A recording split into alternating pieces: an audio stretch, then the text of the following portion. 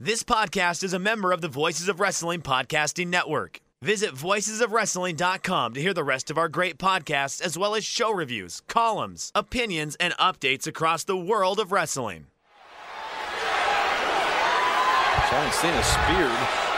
John Cena, while you lay there, hopefully as uncomfortable as you possibly can be, I want you to listen to me. I want you to digest this, because before I leave in 3 weeks with your WWE Championship, I have a lot of things I want to get off my chest.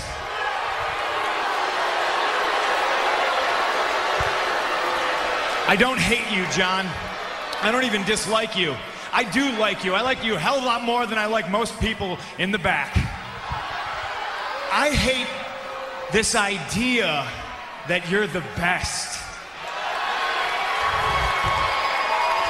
Because you're not. I'm the best. I'm the best in the world. There's one thing you're better at than I am, and that's kissing Vince McMahon's ass.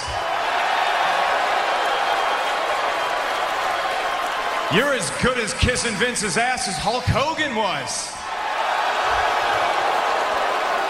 I don't know if you're as good as Dwayne, though. He's a pretty good ass kisser. Always was and still is. Oops, I'm breaking the fourth wall. I am the best wrestler in the world. I've been the best ever since day one when I walked into this company. And I've been vilified and hated since that day because Paul Heyman saw something in me that nobody else wanted to admit. That's right, I'm a Paul Heyman guy. You know who else was a Paul Heyman guy? Brock Lesnar. And he's split, just like I'm splitting, but the biggest difference between me and Brock is I'm going to leave with the WWE Championship.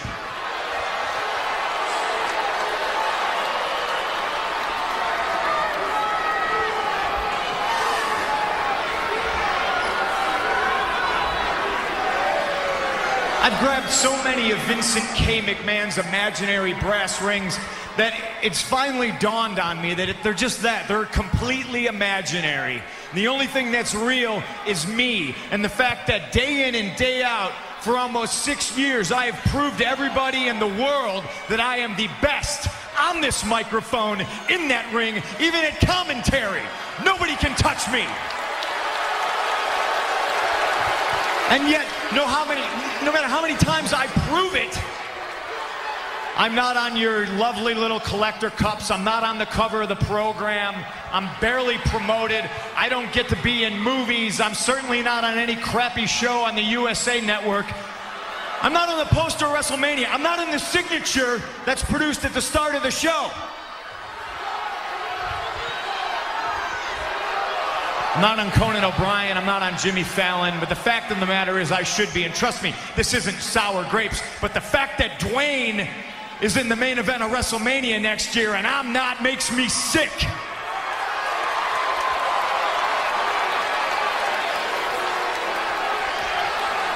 Oh, and hey, let me get something straight. Those of you who are cheering me right now, you are just the biggest part of me leaving as anything else. Because you're the ones that are sipping out of those collector cups right now. You're the ones that buy those programs that my face isn't on the cover of. And then at 5 in the morning at the airport, you try to shove it in my face so you can get an autograph and try to sell it on eBay because you're too lazy to go get a real job.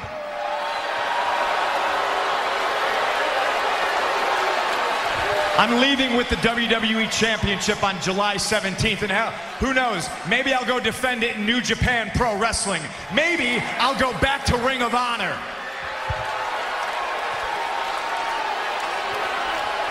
Hey, Colt Cabana, how you doing?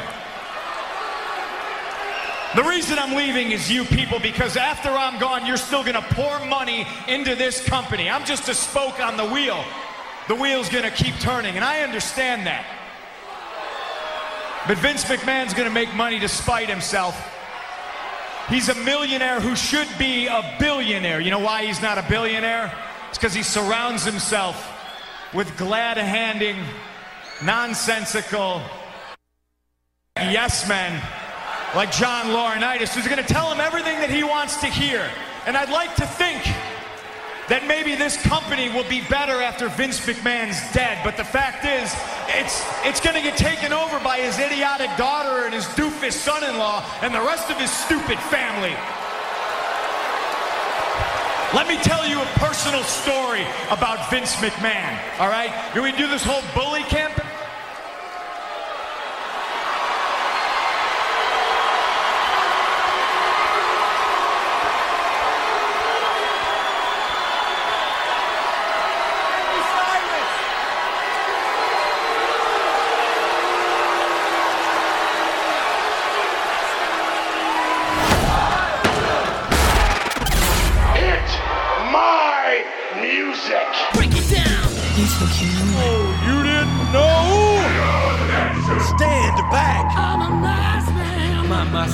Do you smell what The Rock is cooking? Eat me.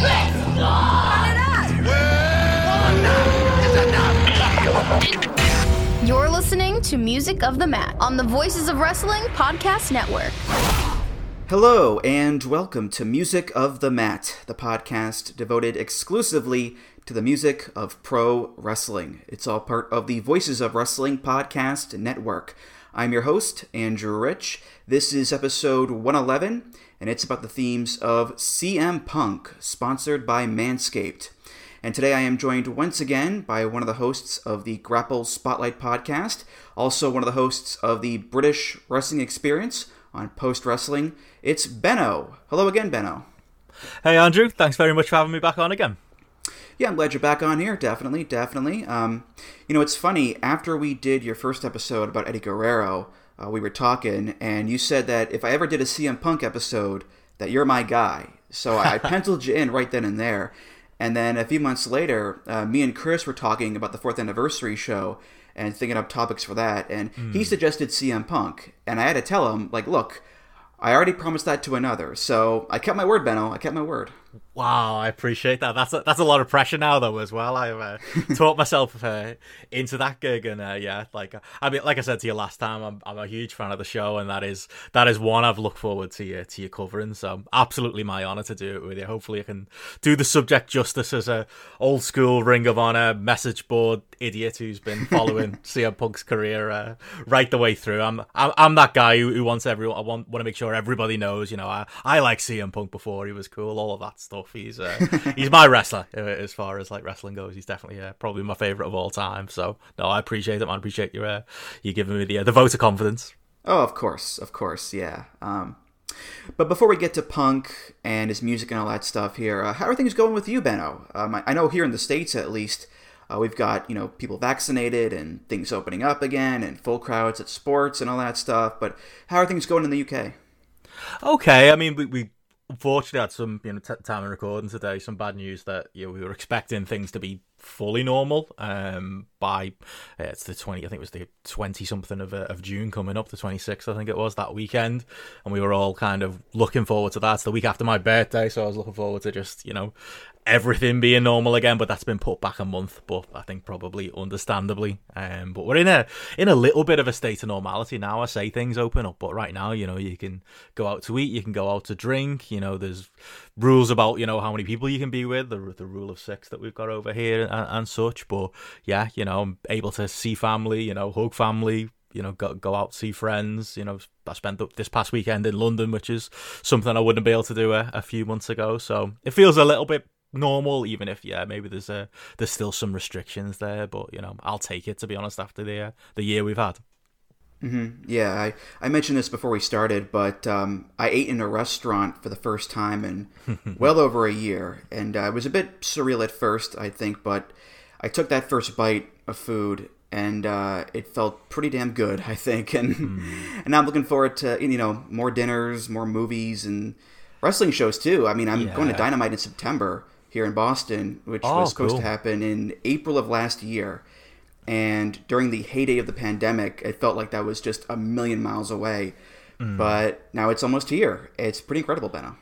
Oh, wow. Yeah, we've got. I mean, that's all. I mean, I can't be going to Dynamite. Like, if obviously, hopefully that happens. But it sounds like with the way things are going out there, it will.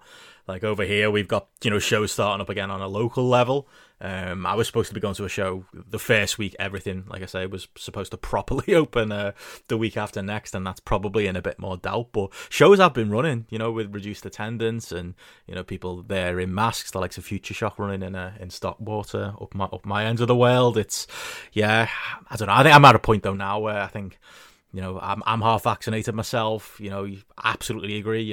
We should all be wearing masks. We should all be keeping our distance. But if you can do these shows safely and you can, keep everyone at a distance and the like, I think, and keep everyone as protected as you can do as far as, testing and vaccines and the like. Yeah, I'm quite happy to go out. I know some people wouldn't be comfortable, but I'm quite happy to go to shows again, to be honest. I can't wait to go to shows again, if anything.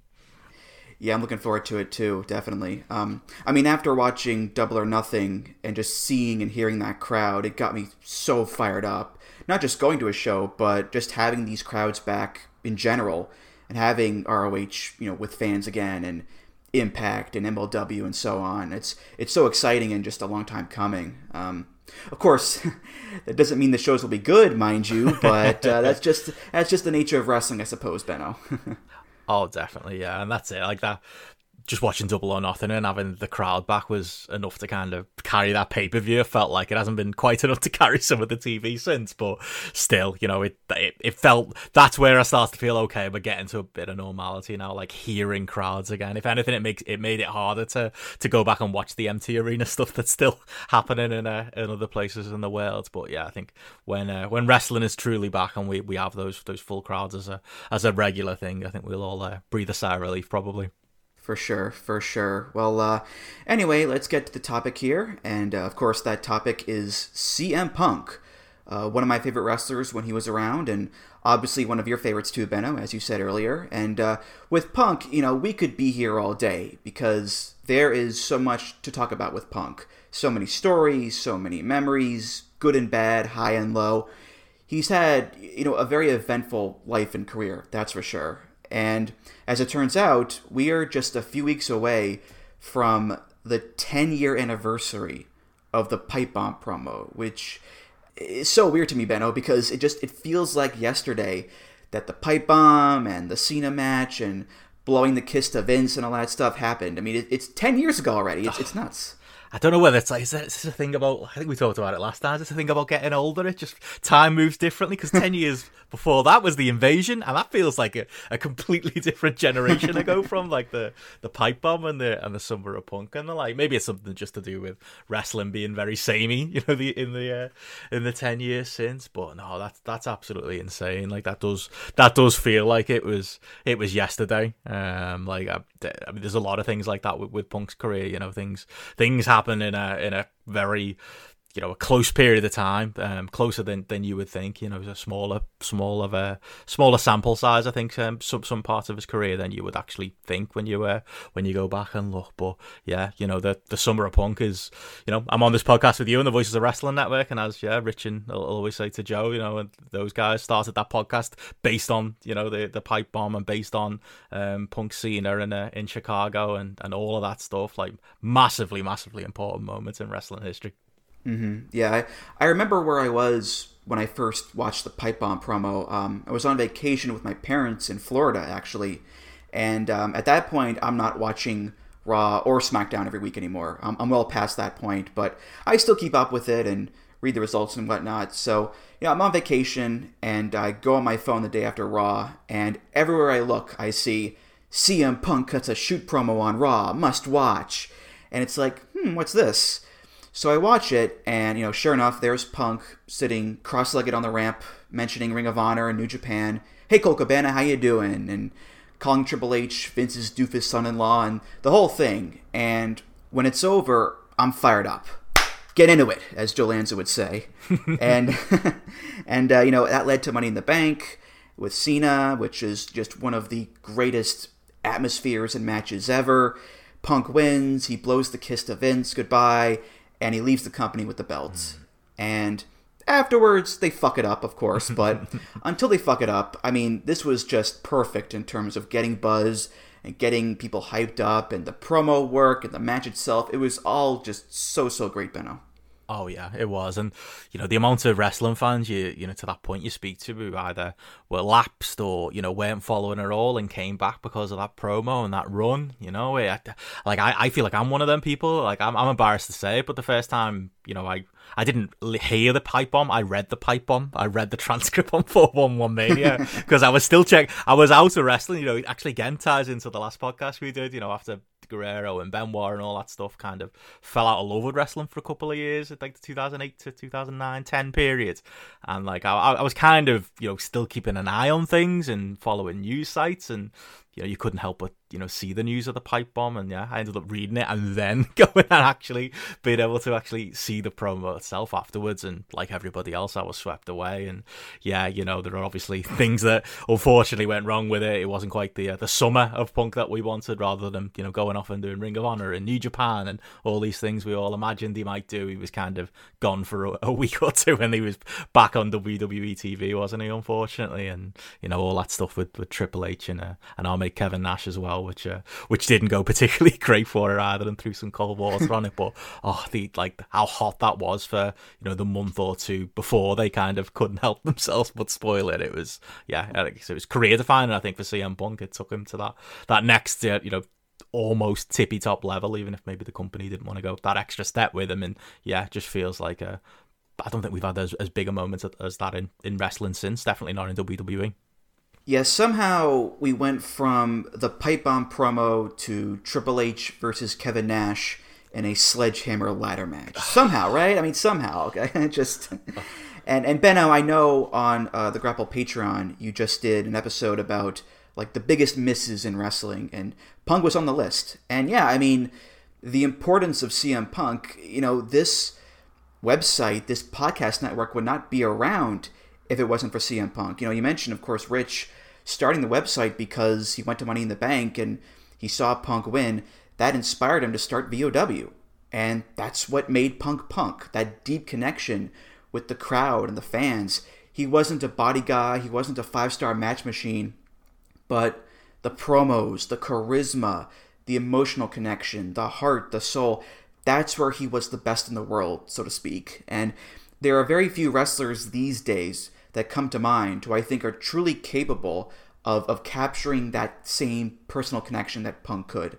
And if WWE were smarter and were ran better, they could have really harnessed that and rode that wave from Money in the Bank into something just truly amazing.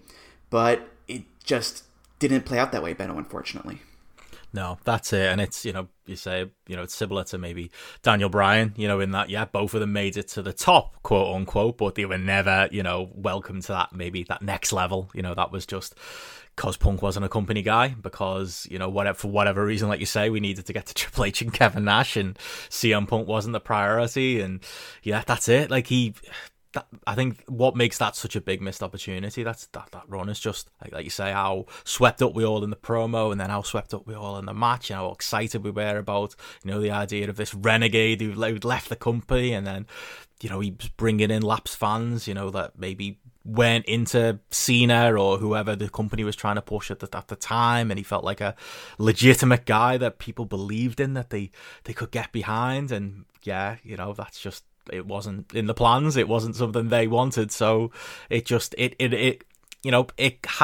Punk achieved a success, but only so much success. And I think that's it. You say he's a missed opportunity. There might be people that look back at it and go, well, yeah, but he was world champion. He was a top guy for the last 2 years of his career before he left. And it's like, yes, he was, but he should have been the biggest star in the company. He should have been, as he will constantly say, main event in WrestleManias and being on that next level. And instead it kind of it hit that that famous glass ceiling that the WWE's always got built up.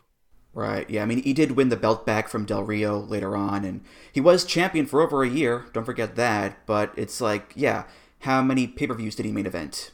Not many. Exactly. He wanted to main event Mania, didn't get to.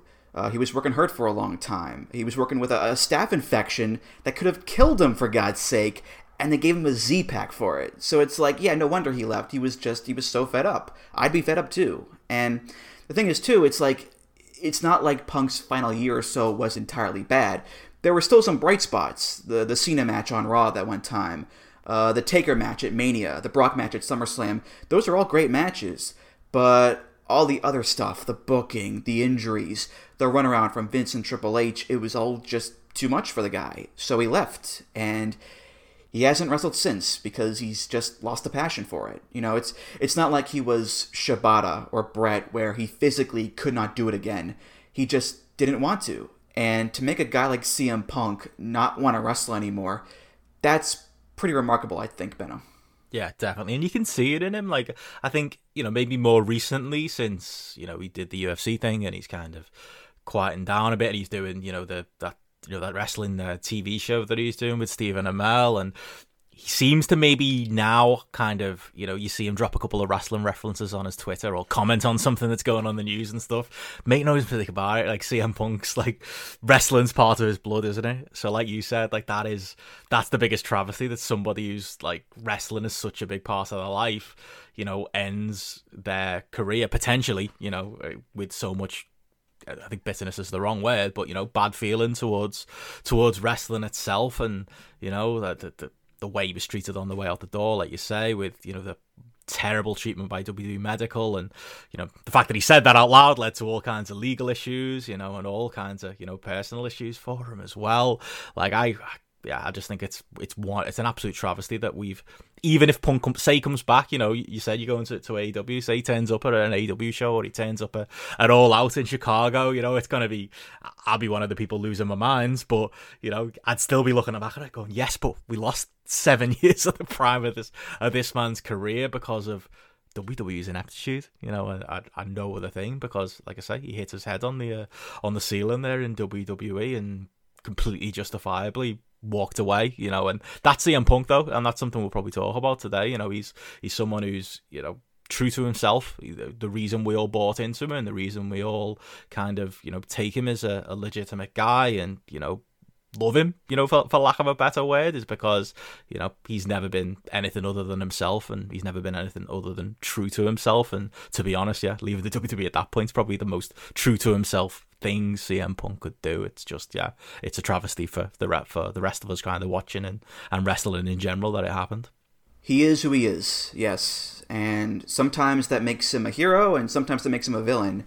But that's the way it goes with Punk. He's very much his own man and does what he wants, what's best for him. And I don't mean to start this whole thing off all negative and whatnot, but listen, that's what happened with the guy. And like I said earlier, he's had just such a very eventful career with a fair share of lows and a fair share of highs. Not drug highs, because he's straight edge, of course. But, Punk he's more than just the pipe bomb and Money in the Bank and leaving the company. A lot more than that. It's just that, that's the stuff that people talk about the most, I guess, Benno. Including us, apparently. So that's it. Yeah. Well, there's plenty more to talk about, though, from that career, like you said. Definitely. Before we get any further here at Benno, I'd like to remind people that support for Music of the Mat is brought to you by Manscaped, who is the best in men's below-the-waist grooming. Manscaped offers precision-engineered tools for your family jewels. They obsess over their technology developments to provide you the best tools for your grooming experience. Manscaped is trusted by over 2 million men worldwide, and today we have an exclusive offer for my listeners: 20% off plus free shipping with the code MOTM at manscaped.com. That's the podcast initials, MOTM. You can use that code for the Perfect Package 3.0 kit, which includes the best ball hair trimmer ever, the Lawnmower 3.0. Their third-generation trimmer features a cutting-edge ceramic blade to reduce grooming accidents thanks to their advanced skin-safe technology. The trimmer also has an LED light and is also waterproof. I use it all the time. It's a great trimmer. My balls are just smooth as silk, Benno. It's amazing. Wow. Good to know. Good information. I need to get on this. We need to have a grapple, Manscaped/grapple or something. Yeah, I think we could all do with a product like that. The Perfect Package 3.0 kit also includes the Crop Preserver, which is an anti-chafing ball deodorant and moisturizer, as well as the Crop Reviver, which combined keep your balls from sweating, smelling, and sticking. Manscaped also threw in 2 free gifts into their Perfect Package: a pair of high-performance Manscaped boxer briefs and a travel shed bag to store all of your goodies. So Don't be like 2010 Straight Edge Society CM Punk, all hairy and gross. No, trim your junk and get 20% off and free shipping with the code MOTM at manscaped.com. That's 20% off with free shipping at manscaped.com and use the code MOTM. Unlock your confidence and always use the right tools for the job with Manscaped. All right, let's get to these themes here, and we'll start off with something that we did on the Chris Jericho episode and the Chris Sabin episode, and that's a medley, because between Punk's pro debut in 99 and him signing with WWE in 05, he worked a lot of indies, and he had a lot of entrance themes there. So we'll talk in depth about the more well-known themes, the bigger ones. But let's start off here with a medley of the various indie themes CM Punk had. It's called the CM Punk Metric Fuckton of Indie Themes Medley. Hit it, Johnny! Took the 60 bus out of downtown Campbell, Benzinato. He was on there, he was waiting for me. While the punk rockers and the moon stompers who were out on the corners were despairing for change. I started thinking, you know, I started tricking.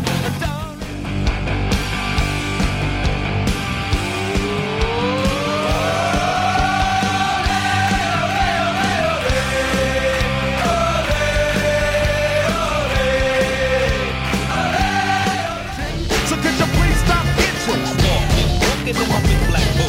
Yeah, yeah. But when will they shoot? Walk in my big black book. Yeah, yeah. But when will they shoot?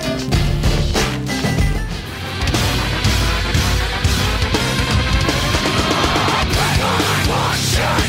Rainbow like Washington. Rainbow like Washington.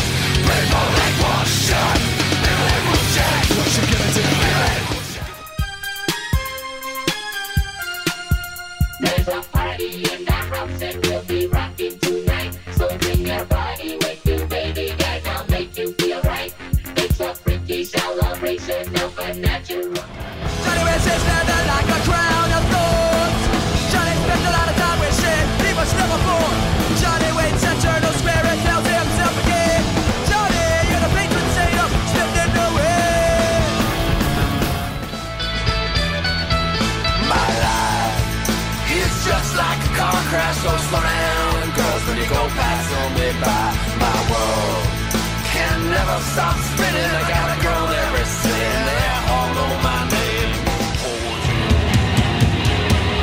Gamer, Hello, Lumina, Worldwide, World,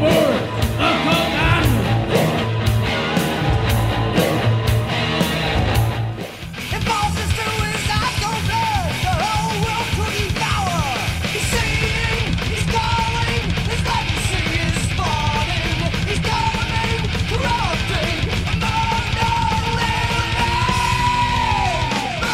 Make me feel like a one hell. Make me feel like a strange ho-ho. Now I got something can't be seen. And I 99 problems, but a bitch ain't one. If you having girl problems, I feel bad for you, son. I got 99 problems, but a bitch ain't one. Hit me. Yeah, it's 94, and my trunk is raw. And my rear view mirror is the motherfucking law. This map hung up on the truck stop hallway door is looking worn, and I can hardly read it anymore. I feel like I'm a speck thrown on the map. You're a mean one, Mr. Green. You really are a hero. You're as cuddly as a cactus. You're as charming as an eel. I got a knife in my pocket, yeah, a box cutter in my boot.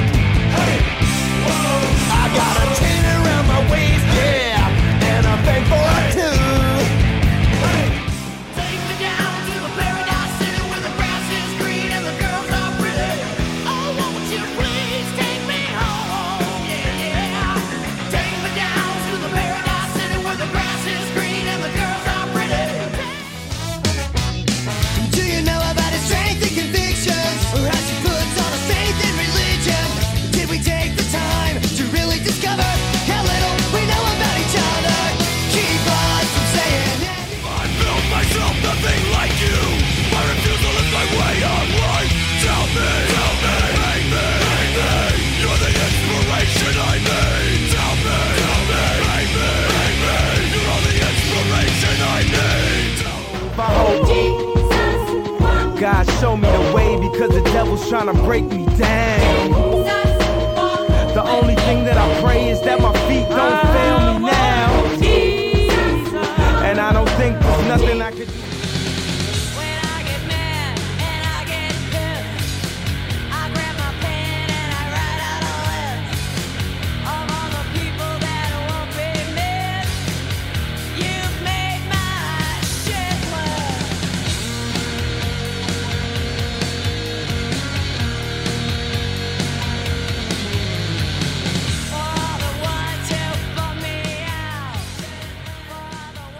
So here are the songs in order. Roots Radical by Rancid, Olé by the Bouncing Souls, When Will They Shoot by Ice Cube, People Equal Shit by Slipknot, Don't Stop the Rock by Freestyle, The Ballad of Johnny X by the Bouncing Souls, My Life by Lars Fredriksson and the Bastards featuring Tim Armstrong, Halloween 2 by Samhain, Among the Living by Anthrax, Strange Hold by Rocket from the Crypt, 99 Problems by Jay-Z, Gainesville Rock City by Less Than Jake, The Grinch by Blue Meanies, Heads Are Gonna Roll by Rocket from the Crypt, Paradise City by Guns N' Roses, All My Best Friends Are Metalheads by Less Than Jake, Facing What Consumes You by Hatebreed, Jesus Walks by Kanye West, and finally Shitlist by L7. Phew! Alright, so first of all, Punk. Buddy, just pick a song, will you, please? I mean, there's Fickle, and then there's this. Come on. But in all seriousness, you know, this is a pretty good sampler of the kind of music a guy like CM Punk would listen to and come out to. You know, his name is CM Punk, for God's sake. Of course there's going to be punk and metal and hardcore or some ska, bit of hip-hop in there too. You know, lots of aggression and rage overall. It's right up Punk's alley, Benno, for sure. Oh yeah, definitely. Like it's just like it's a good looking mixtape, isn't it? Really, you know, it's like it kind of the songs there sum up him as a personality. I think as somebody like who's clearly got good taste in music. You know, I don't think there's any obvious big misses in there. Like there's like you said, a surprising amount of hip hop. Like I, even as a massive CM Punk fan, I hadn't realized that he'd used, you know, Ice Cube or that he'd used 99 Problems by Jay-Z, you know, at different points in his career. But I think, you know, all of the hip hop songs there are things that I personally listen to, and even the stuff, you know, from genres I wouldn't listen to, I recognize as particularly good songs. Like, yeah, he's that guy. I reckon he's that friend who'd make you a mixtape and it'd be a killer. You know, all killer, no filler. It feels like on this thing, just all kinds of memorable songs, if not songs that are maybe memorable for being CM Punk songs, apart from maybe one or two in there. Like I can't particularly remember him coming out to Jay-Z, like I say, or coming out to Paradise City by Guns N' Roses. That's one like the kind of strikes me as like that sounds like a great entrance theme, but I can't particularly picture CM Punk coming out to it. Like, you know, our mutual friend Steph Chase, who was on this podcast recently, she's a huge Guns N' Roses fan, and like she'll play that all day and talk about that as a potential theme song that she'd probably use if she was ever a wrestler. And like I'm a noob to the Guns N' Roses scene, but I'm kind of been listening to a lot of them lately. But that one kind of blows my mind. She actually interviewed Punk recently, and it was WrestleMania weekend. She was interviewing him for a movie that was coming up, and she was interviewing him literally in my house downstairs in my living room, and I was just sat in the corner like a little giddy schoolgirl wanting to butt in at any moment, but having to sit there and be quiet. That's how much of a CM Punk fan I am. But yeah, I can't believe he actually used that. I love you, Punk. I'm your biggest fan. I love you so much. That's literally what I wanted to do, and I had to hold it in. I held it in, and I was a professional, and I let her get her work done. But yeah, that was pretty. CM Punk's voice was in my flat. I thought that was pretty cool. That's your claim to fame. That's a song that blows my mind. Yeah, there you go. I'll take that. Yeah. I mean, a lot of these are just one and dones on an IWA Mid-South show, and that's it. But yeah, in general, I think these songs work pretty well for Punk. You know, like People Equal Shit and Shitlist are great because he's a misanthrope. You know, that's him. So I think strike overall, me as a Slipknot fan though. That's the thing, isn't it? Like CM Punk Slipknot. I don't know if I can see it. I mean, he could. You know, he came out to it on the Indies, so chances are he likes it. I think. I guess. But I mean, I think overall these songs work well just for this environment of, you know, 2000s indie wrestling where metal and hardcore and punk are just permeating the entire scene. You know, it's not like these songs are out of place or unique. I think they're just as much of a marker of his environment, Benno.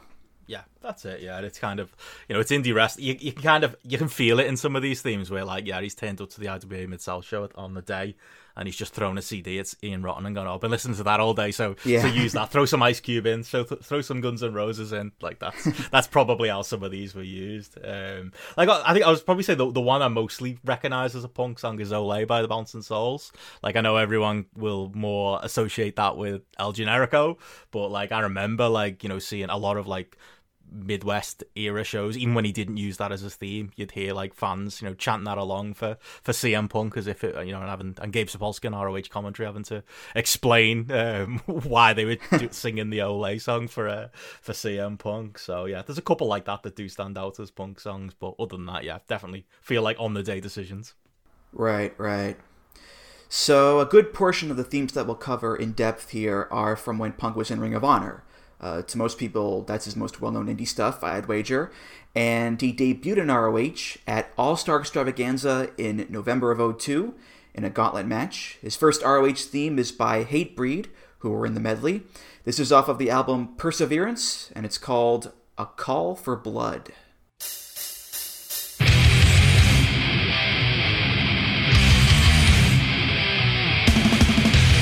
Your reign of terror is coming to an end, and all your victims' pain will be avenged. Trigger of innocence, I want your demise. Tear you apart from the unspeakable thing you tried to hide. I fucking hate you. Every bone in my body will ache till I destroy everything you love and fill your life with their pain. 10 long fucking years I waited to erase all the memories, and you can't fucking stop me. My vengeance is finally born. 10 long fucking years.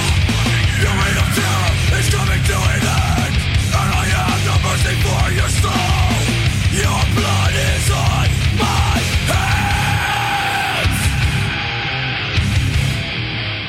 Quite the happy little number, isn't it? I mean, when a song is called A Call for Blood, you kind of know what you're getting, right? And we're getting screamo, hardcore metal with lyrics like, "I fucking hate you.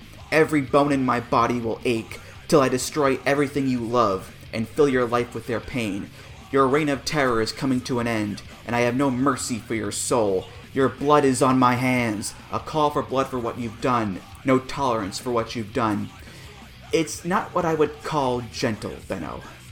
No, it is what it kind of says on the tin. It's a Hatebreed song, isn't it? I think for a wrestling theme, I think it works because you can imagine how many indie wrestlers can you imagine have probably come out to this over the years, or something that maybe sounds a bit like this over the years. It's just, it's angry, it's aggressive. Like you mentioned, the lyrics there are particularly aggressive, and it's one of those songs where I don't even think fans of it would hate on you for saying it's noise, in a good or bad way, but it's a strong, loud noise coming out of the PA system, and I can imagine in like a local gym somewhere. And yeah, that's the only thing about it, though. It doesn't. It sounds like I could imagine CM Punk liking the song, but it doesn't sound like CM Punk. I think as an entrance, it just sounds like every douchebag indie wrestler who thinks having angry music as their theme is the way to go, and they all kind of merge into each other. I think that's the issue with this one. Yeah, I think it fits him in terms of his general mood and appearance, I'd say. But in terms of being memorable among his other themes, not so much, right? Exactly. I mean, this music is not my cup of tea anyway. There are songs on this episode that do screamo vocals that I like, but they also have melodic stuff in there too to counterbalance. Whereas this is just a full-on assault on the ears. So it's not my thing. If you like it, you like it, but this is not one of my favorite punk themes, Benno. That's for sure. No, not a screamo guy myself either, unfortunately. But like I say, I can't imagine we've offended anybody. Anybody who likes that stuff, that's why they like it, isn't it? It's like any genre. I can understand why the people who love it do. Just not for me, is all I'd say. Right. But I think in this case with Punk, it's similar to a lot of other ROH legends where their first themes are not necessarily their most well known, like Samoa Joe, Danielson, Aries, guys like that. So it's not surprising that Punk's first ROH theme is it's not bad per se, but it's not his most iconic theme from that run. Yeah, I think generic is the word, isn't it? It's kind of like, not a bit forgettable, yeah. Yeah, forgettable, yeah. Not much work has been put into it, and it's once maybe the company have realised who he is and, exactly, how he should be presented. Like you said, it happened with so many talent coming into Ring of Honor that usually they get crafted or pointed in the direction, or the wrestler themselves comes up with a better theme for themselves. And yeah, if just everything about it just sounds temporary, and like we said, it could have really belonged to anybody in the company at that point. So in the middle of 03, Punk gets a theme that he uses very briefly that I couldn't find anywhere or any info about, some sort of hardcore song. But then he gets another theme, one that lasts for about 2 years actually, and that encompasses the Raven feud, the Second City Saints, the Samoa Joe trilogy, and then finally him winning the ROH title. This is by AFI off of their album Sing the Sorrow. This is, of course, Miseria Cantare, The Beginning.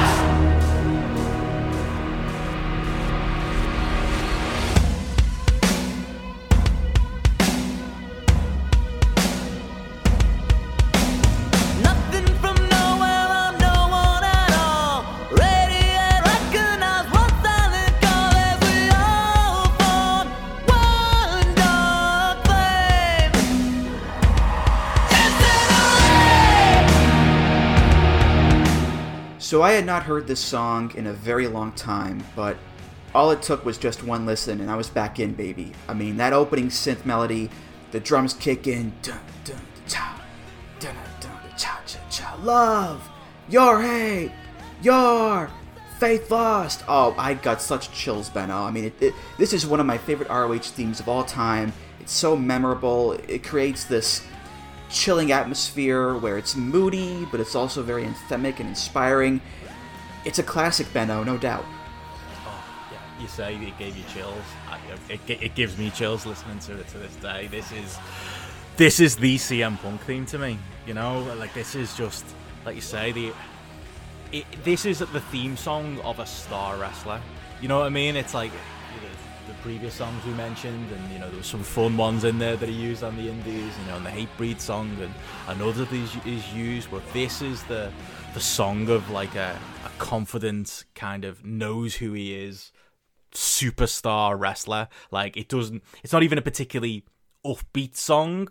It's atmospheric, as you say, is the word for this one. It's kind of, it's like you say, the heavy drums, which are so memorable, like as like being a Ring of Honor fan and watching those DVDs and wanting to join the fans and slapping the barricades, to it. And often they'd slap the barricades and it'd come off like they were doing the theme to Terminator rather than AFI. But it was all part of that big atmosphere, and just like listening to it, like you say, I still get chills listening to it because I can picture, Punk coming out slowly in his tracksuit top and sauntering out to the ring only after he's let the intro play for 30 to 40 seconds of it. Again, that makes, I think, in a way, makes him feel like a bigger star, and every bit of his entrance is kind of like tailored towards the song, and he kind of saunters around the ring and then gets in the ring, at the right point in the song as well. And it's just, this song transports me back to being a Ring of Honor fan in 2004 or so, and being a huge CM Punk fan in those years. And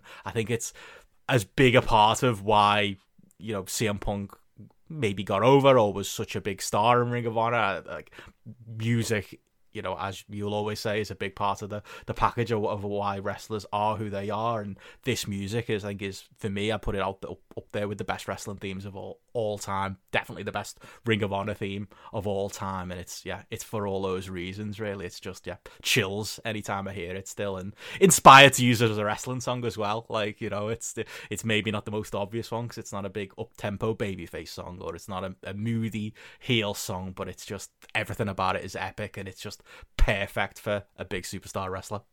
Yeah, this hits that sweet spot for me where there's the yelling and the oomph and the force behind it, but there's also that emotion too, the melodic vocals. It's not, fuck you, fuck this, ba ba ba ba ba the entire time. There's a duality here, and that makes for, I think, a much more interesting theme and a much more interesting portrayal of Punk's character. He isn't just this dour, hate-filled guy in basketball shorts, right? There's a complexity to him where he has this enticing way about him that draws you in like a nice melody would. And that story of him being this guy who could draw people in and entice them to this collective, that charisma about him, it's in the lyrics too, in a way. Love your hate, your faith lost. You are now one of us. That's done in a group chant style. Nothing from nowhere, I'm no one at all. Radiate, recognize, one silent call, as we all form one dark flame. Incinerate. Again, the idea of finding a group, forming one dark flame, it's a call to arms. And so much of Punk's whole deal has been voice of the voiceless. I'm one of you. We're in this together against the world. And that message is amplified so much with him having this song, Benno. Yeah, absolutely. And like, that's the thing, you know, you hit the nail on the head there for who CM Punk was, even in ROH, you know. I think maybe like in his later career, he kind of got retconned in some people's eyes as being like maybe even almost a work rate guy of like a Bryan Danielson type.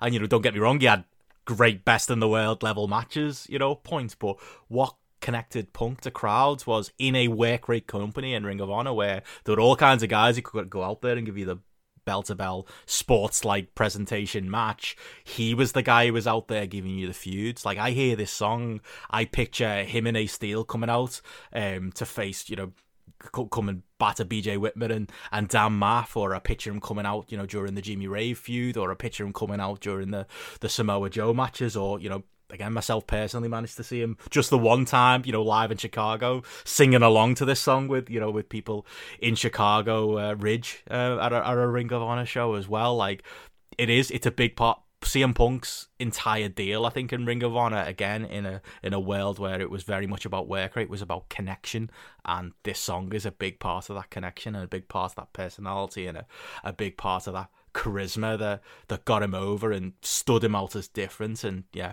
made him a star in that company.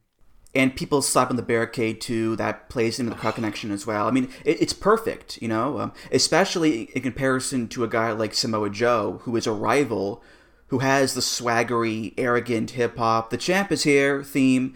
You know, it's the complete opposite of that. And I've said before on the show that themes can be great on their own, but they can also be great as a contrast to other wrestlers' themes.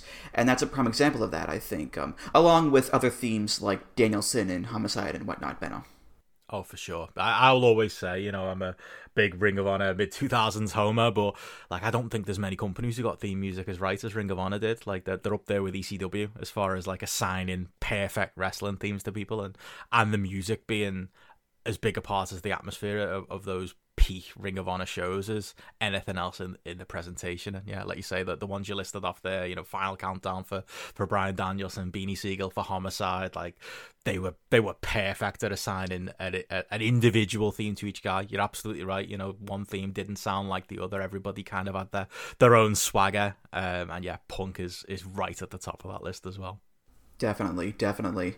By the way, AFI have two big indie themes. This, and I Hope You Suffer for Jimmy Havoc. One's a little less tainted now than the other, I'd say, Benno, but there you go, I guess. It's true. I mean, yeah, you know, from listening to Grapple. We're not the big Jimmy Havoc fans. We never were. Never mind all the good reasons why you shouldn't be a Jimmy Havoc. A great song, though. A great song. Oh, you're right. Yeah, again, progress similar to Ring of Honor. I'll give them their due. Music was a massive part of why that presentation worked, and Jimmy Havoc, his entrance and using AFI and I Hope You Suffer was probably the peak theme that they had too. So two big wins for AFI, I suppose, in the wrestling theme sakes. But like you say, one of those is very much tainted at this point. Mm-hmm. Let's take a little detour now, because while Punk was working in ROH and IWA Mid-South and places like that, he was also working in TNA. He was there on and off for a little over a year, from September of 2002 to February of 2004, as an undercard guy. He became a member of Raven's group The Gathering with Julio De Niro and Alexis Lurie, a.k.a. Mickie James. But then him and De Niro turned on Raven and got James Mitchell as their manager. Punk had a couple of random themes in TNA, including Raven's theme, but the one that I could find for him is by Dale Oliver, of course. It's his and De Niro's theme. It's called Rage.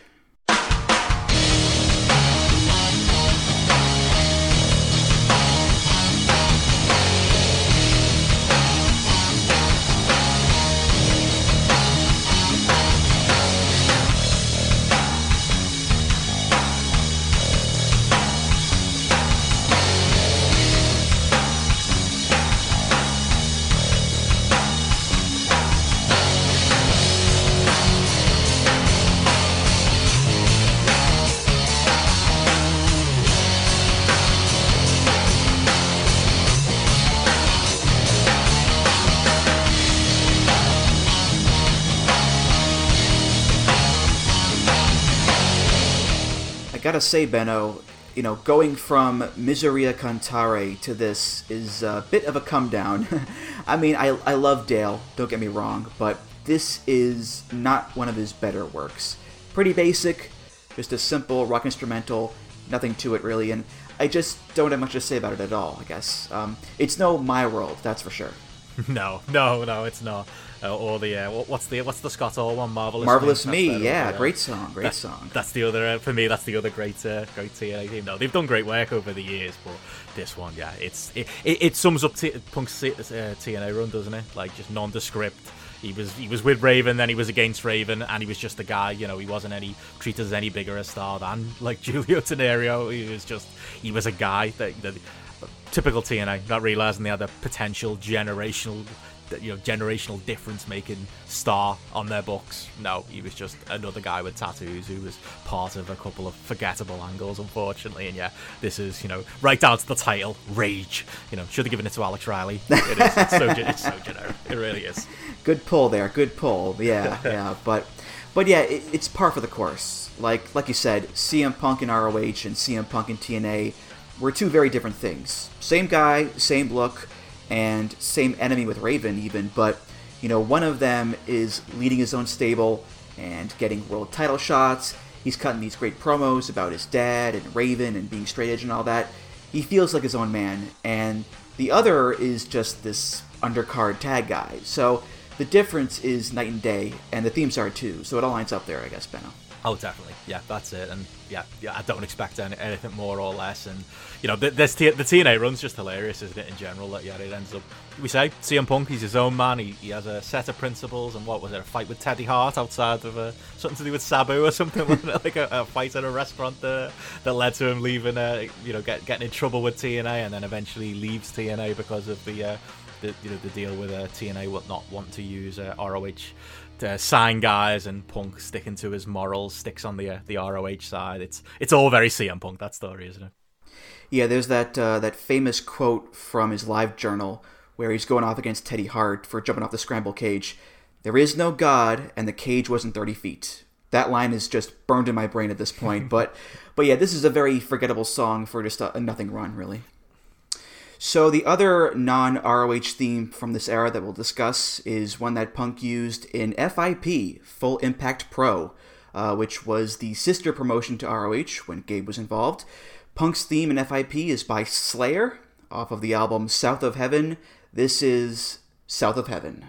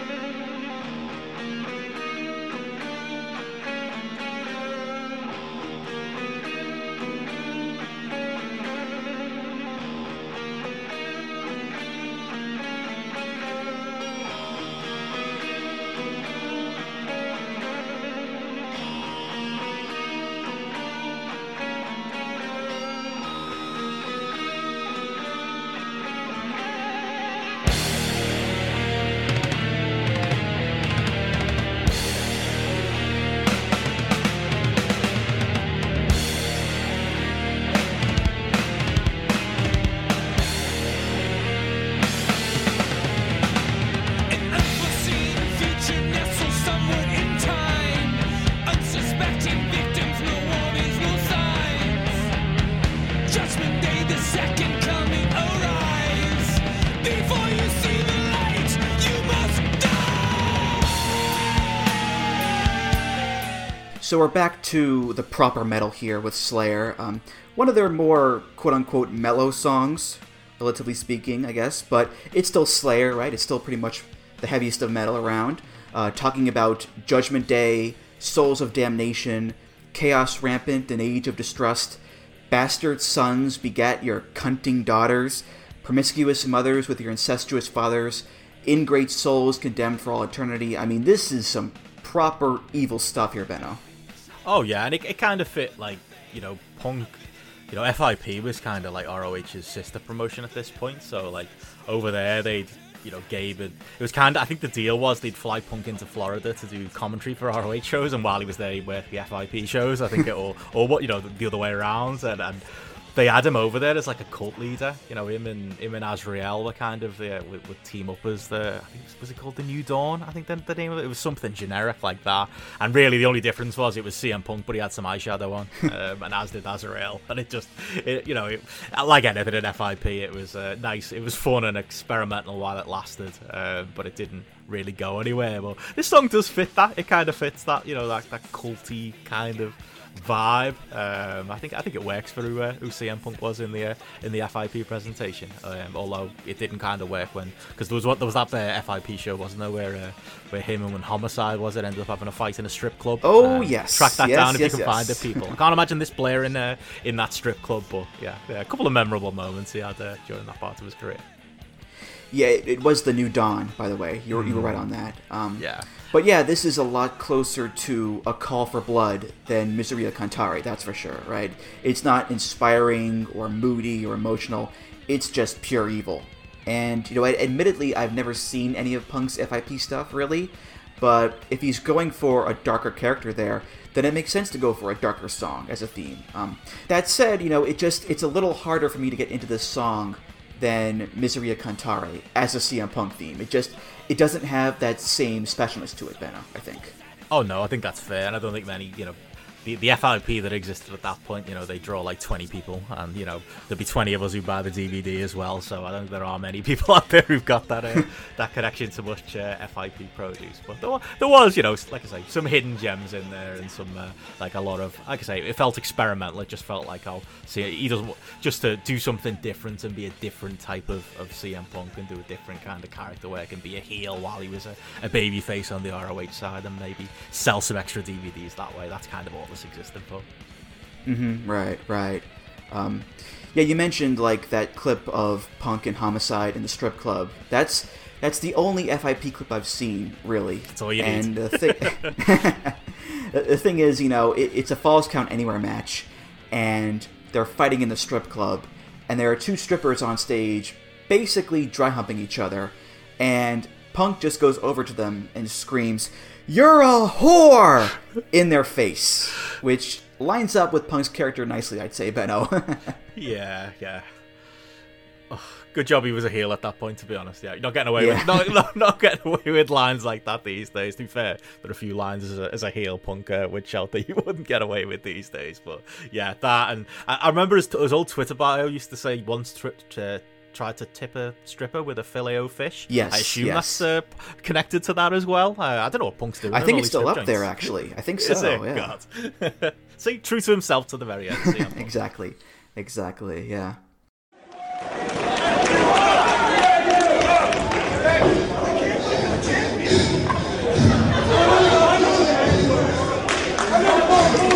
Isn't this the prettiest thing you've ever seen in your entire life?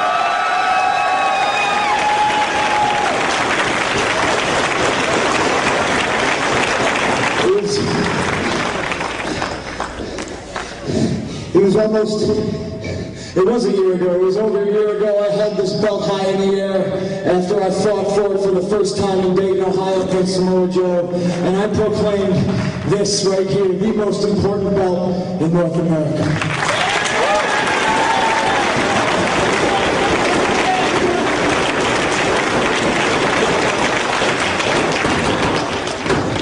Right now, in my hands, as of this day, 6/18/05, this becomes the most important belt in the world.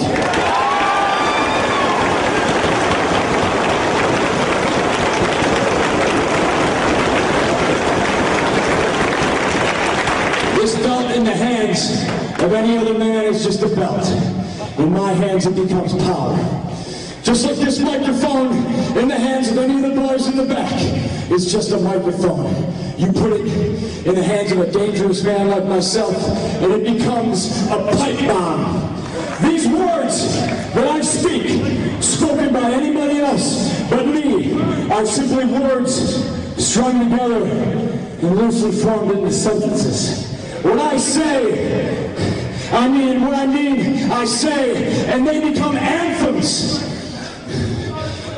You see, if I could be afforded the time to tell all of you here today a little bit of a story. It's a parable of sorts.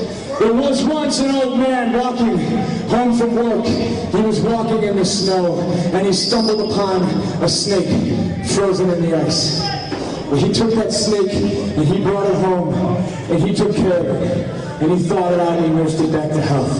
And as soon as that snake was well enough, it bit that old man, and as that old man lay there dying, he asked the snake, why? I took care of you. I loved you. I saved your life. And that snake looked that man right in the eye and said, you stupid old man, I'm a snake. The greatest thing the devil ever did was make you people believe he didn't exist. And you're looking at him right now.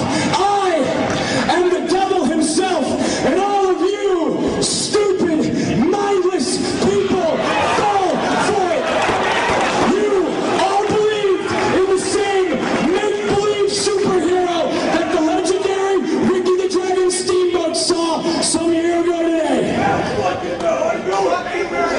No, you see, you didn't know anything. You followed me, hook, line, and sinker. All you did, and I'm not mad at you. I just feel sorry for you. This belongs to me. Everything you see here belongs to me. And I did what I had to do to get my hands on this. And now, I am the greatest pro wrestler walking the earth today.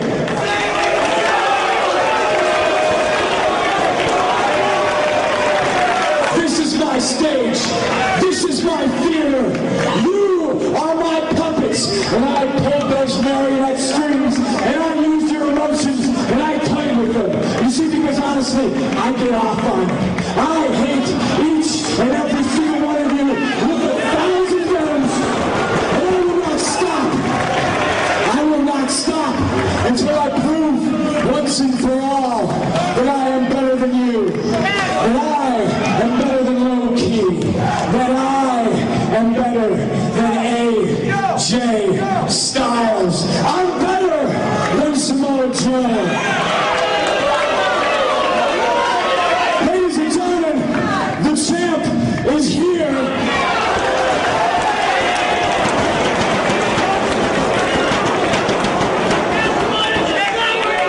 You don't have to love it, but you better learn to accept it.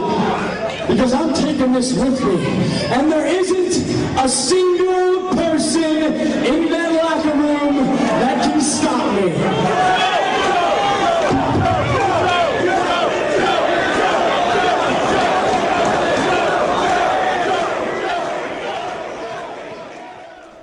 So in June of 2005, Punk accepts an offer to join WWE, but he still has to wrestle Austin Aries for the ROH World title.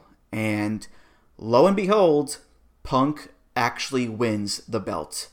And the crowd goes nuts, he's crying in the ring, and then he cuts a promo, that promo, where he turns on the fans, calls them all puppets, and all of a sudden, the ROH title may just walk out the door. That sounds a bit familiar, I think, Benno, you know? Yes, it's the first summer of Punk. And as such, Punk gets a new theme. This is by the band Living Colour, off of their first album, Vivid. With an intro from Nancy Sinatra, this is Cult of Personality.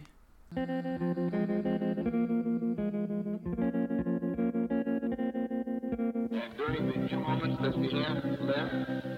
We want to talk right down to earth in a language that everybody here can easily understand.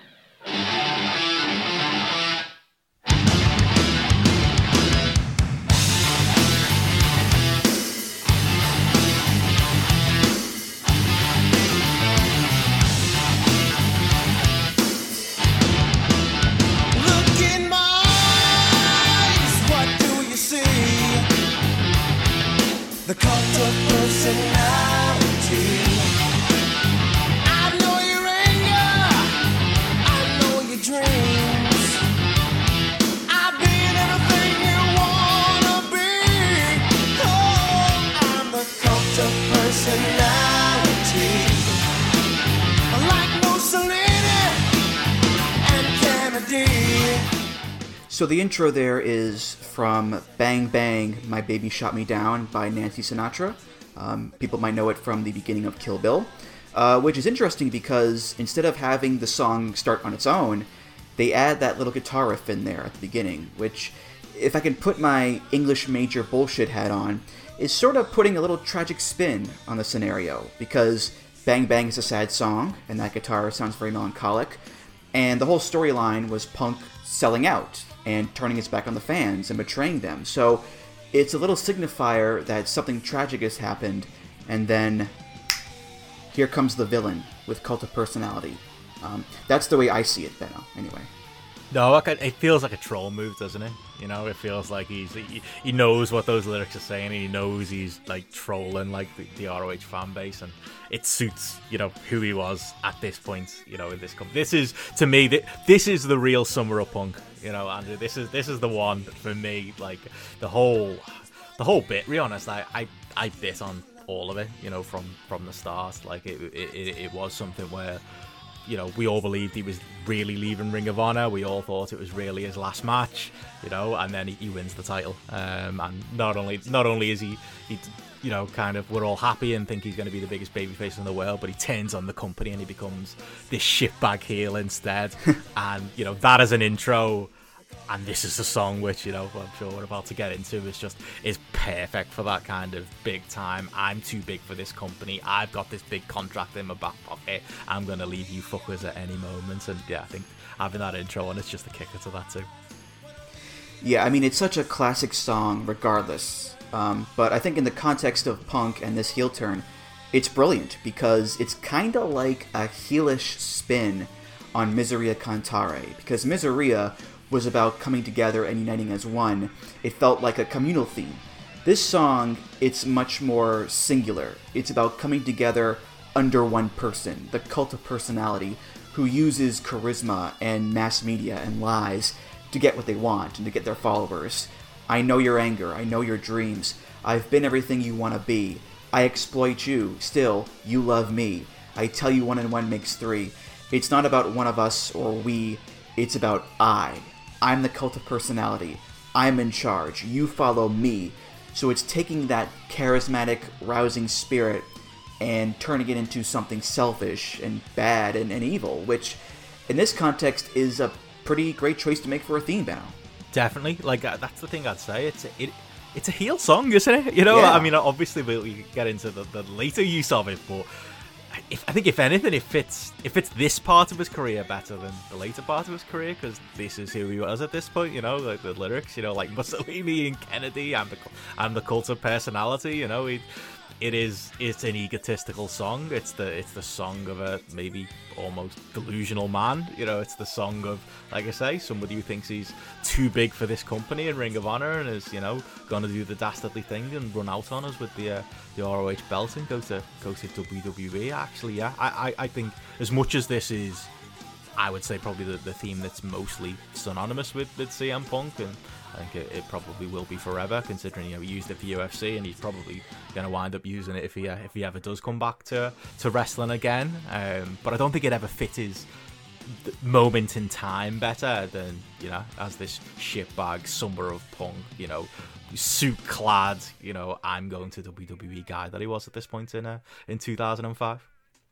Yeah, it's definitely a lot more effective as a theme with Punk as the champion too, because a Cult of Personality is supposed to be a leader or have some sort of power. As you mentioned, the song references Malcolm X, Gandhi, Stalin, Mussolini, JFK, etc. And Punk using this song wasn't a scrub or an opening guy. He was the champion. He was the face of the company, and he had the power to walk out as the champion. You know, he signed his contract on the belt, for God's sake. Like, he was king shit. So it definitely works better with him as this top guy, this big deal, as opposed to a mid-carder or a perennial chaser or whatever, Benno.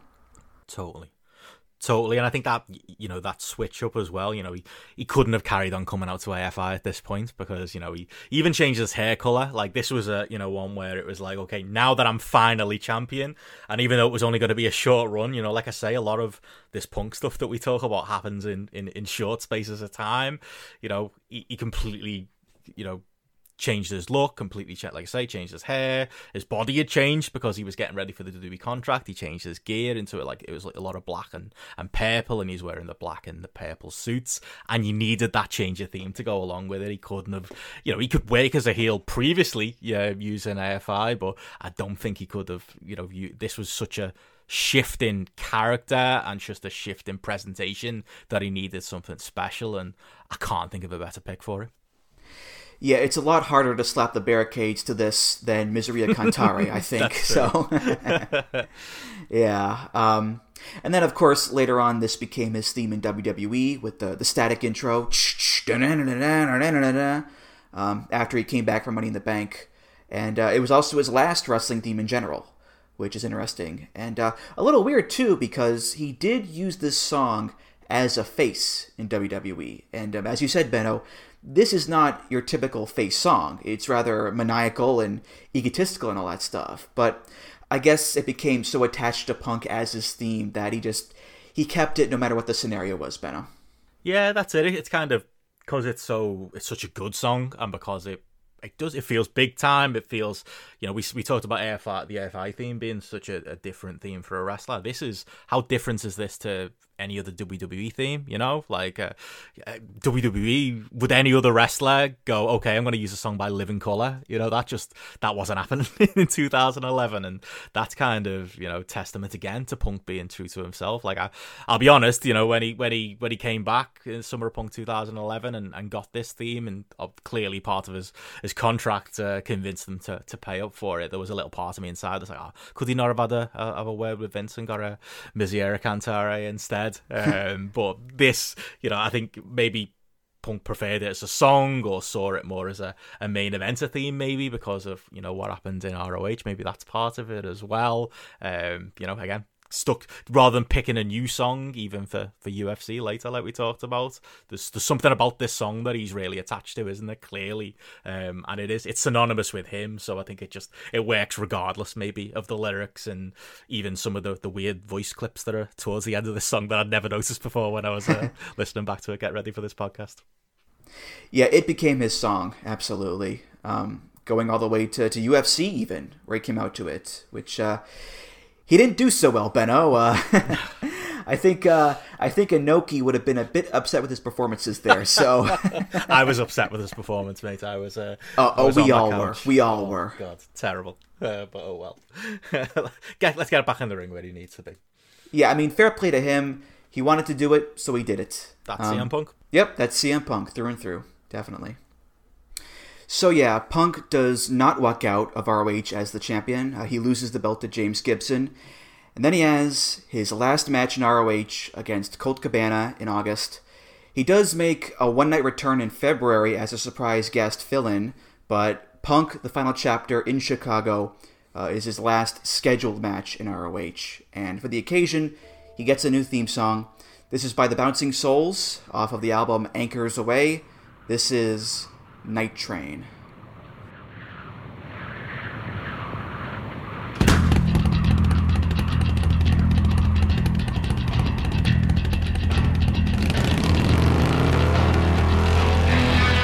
Goodbye to me and you, goodbye to the life we knew. One last long embrace, let go and walk on through. I'm leaving everything behind for a peace that I can't find. Ghosts that roam this house, winter air right through our soul.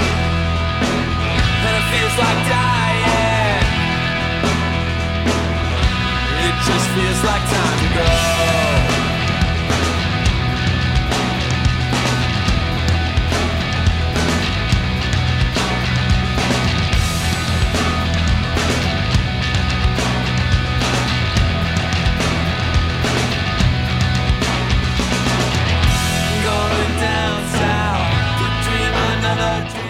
I'm leaving on a night train.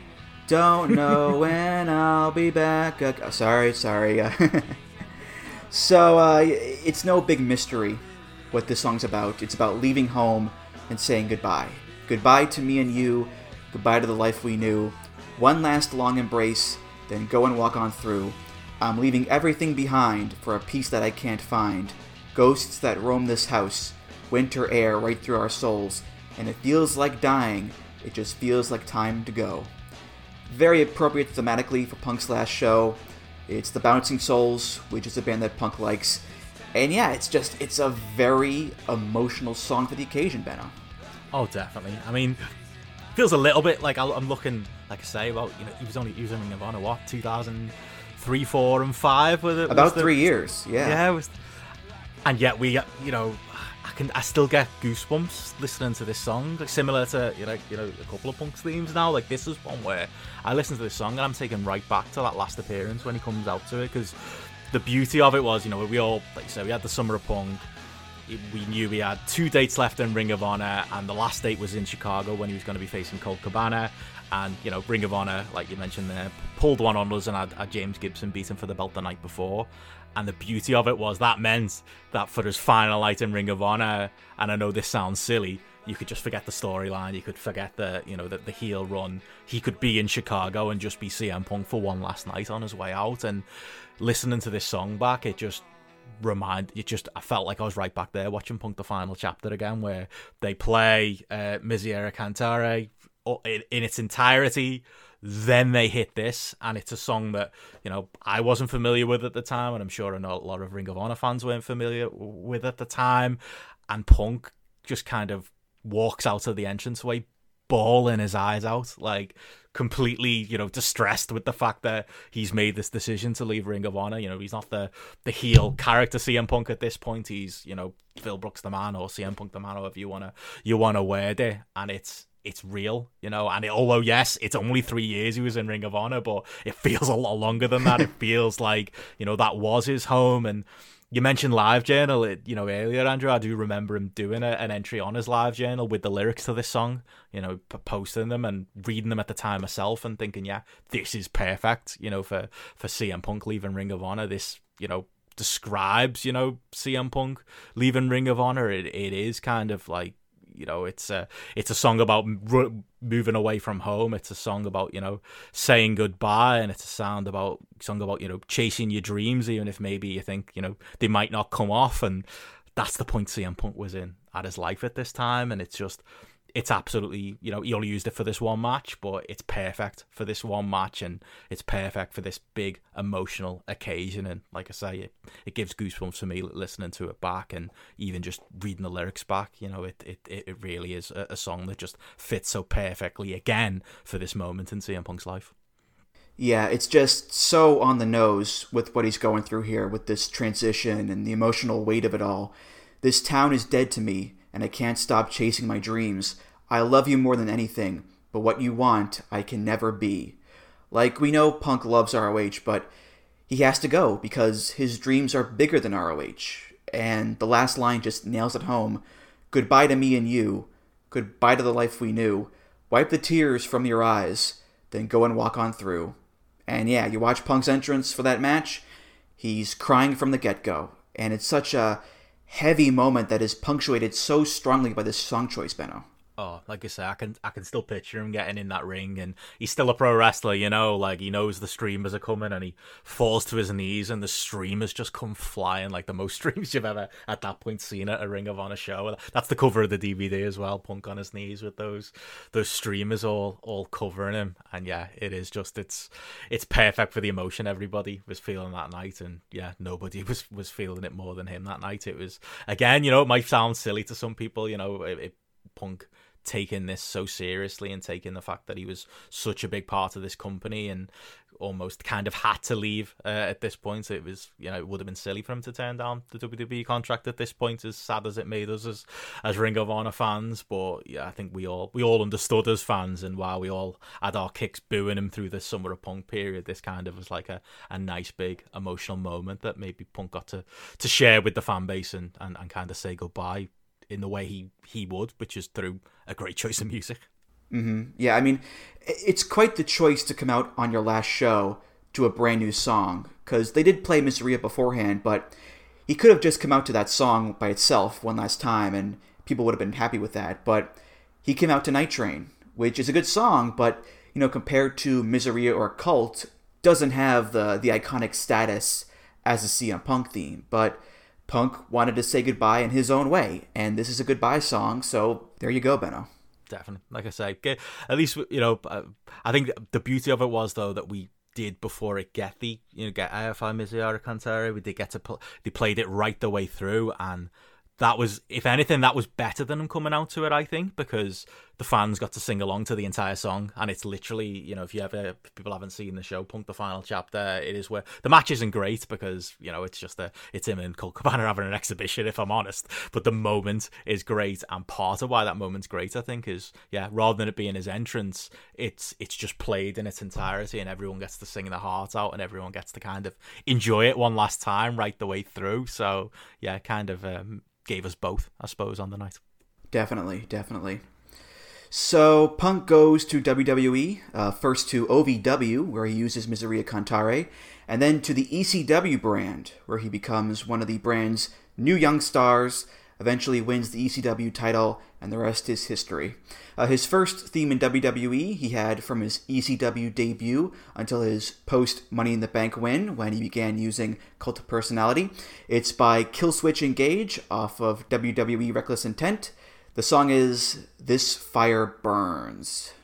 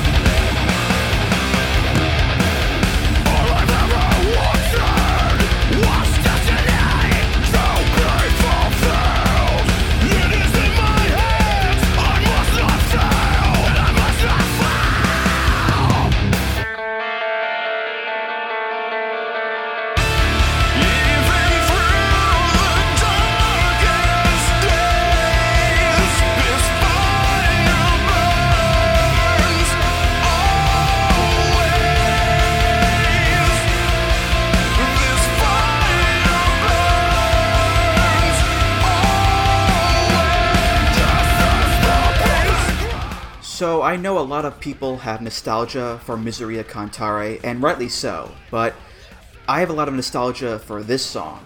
I love this song a lot.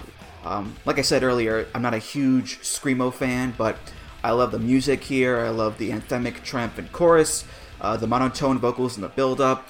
It just gets me really pumped up. And dare I say this, but between the two WWE themes, this and Cult of Personality, I think I prefer this one. I mean, that might be nostalgia talking, but I don't know, Benno. It's a pretty great song. That's interesting, because I suppose as well, he comes out to it, doesn't he, at 2011 at Money in the Bank. Like, it kind of feels like he didn't, in retrospect, but he did. This was the song that kind of lit up that arena. I think it's an interesting one for me, because I think, like I say, I'm probably more than you attached to the other themes and attached to Cult of Personality, but it feels like a song that maybe, I don't know if it was perfect for him from day one, but he kind of made it his own. Does that make sense? It became a CM Punk song. It became him through time, maybe, rather than being something I would have immediately given to him.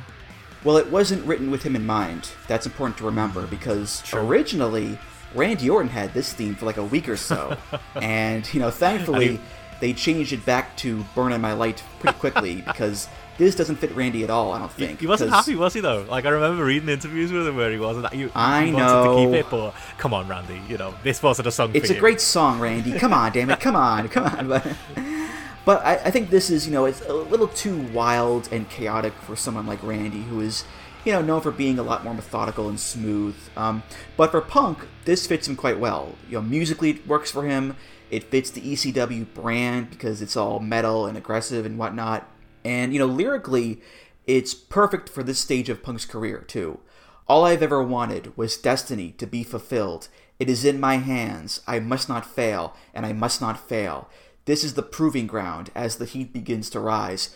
Turn away from yesterday. Tomorrow's in my eyes. Even through the darkest days, this fire burns. Always. He's no longer a top guy in the indies. Now he's starting over in the big leagues. Now he's this hungry young gun trying to prove himself with this fire burning inside him. So it's not as emotionally rousing as Miseria Cantare is, but I think it still works well for where he is in his career at this point, Benno. Yeah, I can see what you mean, and I listen to it, and it mainly brings me back to thinking about his run in WWE ECW, during that period. That's a kind of maybe brings me to, and yeah, I suppose as because that was the thing about obviously WWE ECW was kind of shite overall, but the one thing they got right was CM Punk fresh off his indie run, fresh off being like the golden boy for Ring of Honor. If you're gonna reboot ECW, like if ECW legitimately existed in 2006 to 2008, like Punk would be one of the top guys, wouldn't he? He'd be in there with the mixing it up with Rob Van Dam and whoever would be, at the top of ECW. You could imagine him cutting those straight edge promos in ECW. So he was a good fit, I think, for the brand, even if the brand was kind of tarnished. And yeah, it kind of works as like the premier babyface theme, for an ECW. It's a kind of ECW sounding theme in that way too, so maybe that's why my brain immediately goes to that whenever I hear this song. But it is, as I'm not a Killswitch Engage fan, but it is as a song a very good song, isn't it? It's one that I'm actually surprised that WWE picked up. I suppose maybe they paid the money for it because it was going to be for Randy. I don't think at this point in his career they would have paid that money for CM Punk to use it. But yeah, he got Randy's leftovers and ran with it, and like you said, did a better job with it than I think Randy ever would have.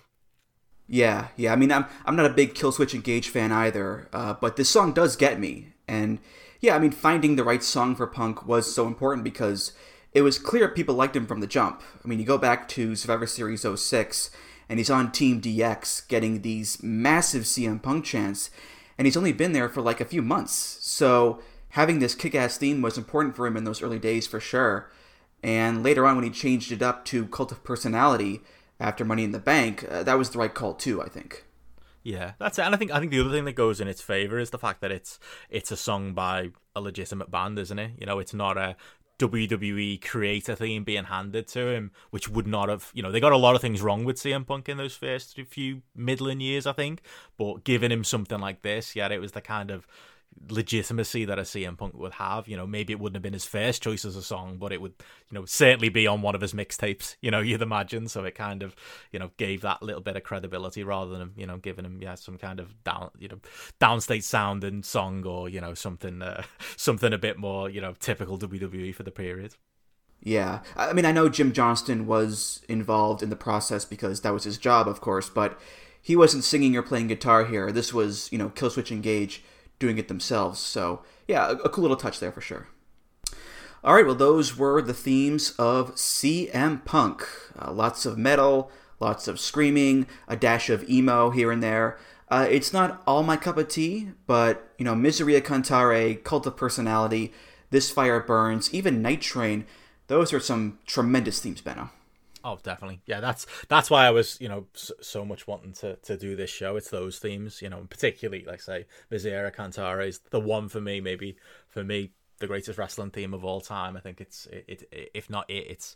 one of them. And yeah, you would, it's not other than obviously the indie songs that are, there's a long list of different stuff that are used, but as far as the memorable stuff and the stuff that sticks out and the stuff that when you hear it you think of CM Punk. I hear Cult of Personality, I think of CM Punk. I think of Night Train by the Bouncing Souls at this point, I think of CM Punk. I think I hear AFI, I think of CM Punk. Like for his major songs there, I think it's all hits and no misses really, and that goes. CM Punk's a man who, like we said earlier, you know, he's a man of principle. He's a man of, you know, who walks by the beat of his own drum, but he's also, you know, clearly someone who music's a huge part of his life. So you'd expect him, you know, to have those strong songs and have songs that fit for him. And yeah, I think he's got a list to be proud of there, as far as his career goes. A career that, yeah, let's hope, Andrew, it's not quite over yet. Yeah, he's just a very creative guy all around in all sorts of manners, that's for sure. And I guess, you know, wrapping it up here, where I stand on Punk now, it's not cut and dry, you know, because there have been times, like with the WWE lawsuit, where I was firmly on his side. And there have been times, like with the Colt Cabana lawsuit and him doing the Fox show, where I wasn't really. And we've said all show long about how he does whatever he wants to do. And, you know, as tricky as that can be sometimes, it does make him interesting. You know, say what you will about Punk, he's not boring. He's a very interesting guy. And he's been that way his entire career. And, you know, if he came back to wrestling tomorrow, would I be excited? Of course, it's CM Punk. Would I be as excited as if it was, you know, 2015, 2016? I don't know about that. But I'd watch him regardless, because it's CM Punk, right? And if anyone can make me interested in watching him wrestle, it's him, Benno. Oh, definitely. Yeah, he's one of those people who's got, you know, call it the X Factor, call it star quality, star power, whatever you want to call it, that he's got that, hasn't he? And yeah, you know, some of that comes, you know, his personality traits come at the cost of his personal life. You mentioned the Colt Cabana thing. You mentioned just, you know, making bad decisions like doing that WWE Fox show. And, you know, at a time when we were, you know, I still hold the candle for the fact that he might well do AEW one day, but it'd be the most CM Punk thing in the world, wouldn't it, to not do that? And, you know, do his own thing. And if he came back to wrestling, you know, do something completely different. But, you know, for whatever it's worth, even if I don't agree with every decision he's ever made, or, you know, obviously you hear some negative stories about like some of his friendships and ex-friendships, there is just something about CM Punk the man that makes me want to watch what he's going to do next. Like we joked about earlier, Andrew, you know, watch two UFC fights for the sake of him, you know, so he can probably talk me into watching and supporting him doing anything at that point if I was willing to do that. But yeah, like I say, it's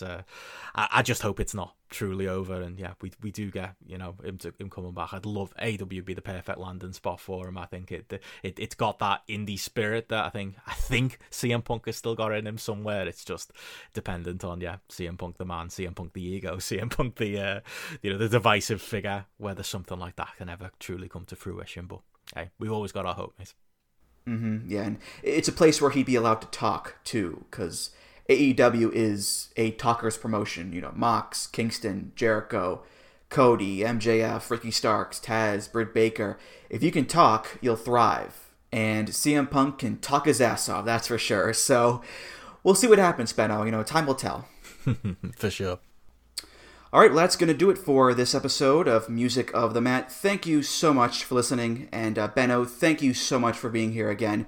You were indeed the right man for the job here, because this was just so much fun talking about Punk, his music, his career, all that stuff. So thank you so much. Oh, thank you, man. Hopefully I've done the other CM Punk fans proud on this one. It's, like I say, subject near and dear to my heart. Love the podcast. Made up to be on it again, mate. So thank you so much for asking me on. Oh, absolutely. Of course. Any plugs you want to give? Go right ahead. Awesome. Yeah, just mentioned, like you said at the top, a host of Grapple Spotlight, if people haven't heard it. We're the big bean-eating fucks, according to one Joe Lanza. So I don't know if that's a reason to listen to us or not, but I think it's meant with love. We do a show every Monday where we try and cover everything ourselves as far as the wrestling world goes, and do it in kind of our own more British way maybe than the Voices flagship. So yeah, you can hear that every Monday night. Just search Grapple wherever podcast is sold. And yeah, as you mentioned earlier, post wrestling over there, I do the British Wrestling Experience, where we do somehow find British wrestling topics to talk about once a month, although it has been a struggle this last 6 months or so. But yeah, there's always something going on over there too. So yeah, you can find that, and you can follow me on Twitter at Benson Richard E. And an early happy birthday, by the way. Thank you, man. I gotta, I'm sure you're not going to be insulted, mate, when I say that's the second best birthday greeting I've had today. I know what it is. Yes, I did get a cameo from Kevin Nash, so that was good too. But no, I'll take yours, mate. Number 2 on the list, not too bad. Oh, thank you so much. I appreciate that. I mean, Kevin Nash, number 1 in all of our hearts for many reasons, I'd say. Oh, definitely. Just think of it, mate. He's the Miseria Cantera, and you're the Cult of Personality. It's 1 and 2. It's a close 1 and 2. I'll take it. I'll take it. Yes, thank you so much. And Music of the Mat is, of course, part of the Voices of Wrestling Podcast Network. You can find all the great podcasts on there at voicesofwrestling.com. Follow the show on Twitter at Music of the Mat. Follow me on Twitter at Andrew T. Rich. If you want to discuss this episode or other topics, you can do so at the VOW Discord. That's voicesofwrestling.com/Discord. If you want to donate to the show, you can do that. Just go to voicesofwrestling.com/donate and click the big donate button beneath the name Music of the Mat. If you donate, hey, thanks so much. You're awesome. Rate, review, subscribe to the show on Apple Podcasts, Google Podcasts, Spotify, and many other places. And of course, manscaped.com. Use the code MOTM for 20% off plus free shipping. Benno, thank you again, and I'll see you around. Awesome. See you soon, man. All right, for Benno, I'm Andrew Rich, and I'll see you next time on Music of the Mat. Take care, guys. Music of the Mat is intended for entertainment and information purposes only. The songs used throughout this show are property of their respective copyright holders.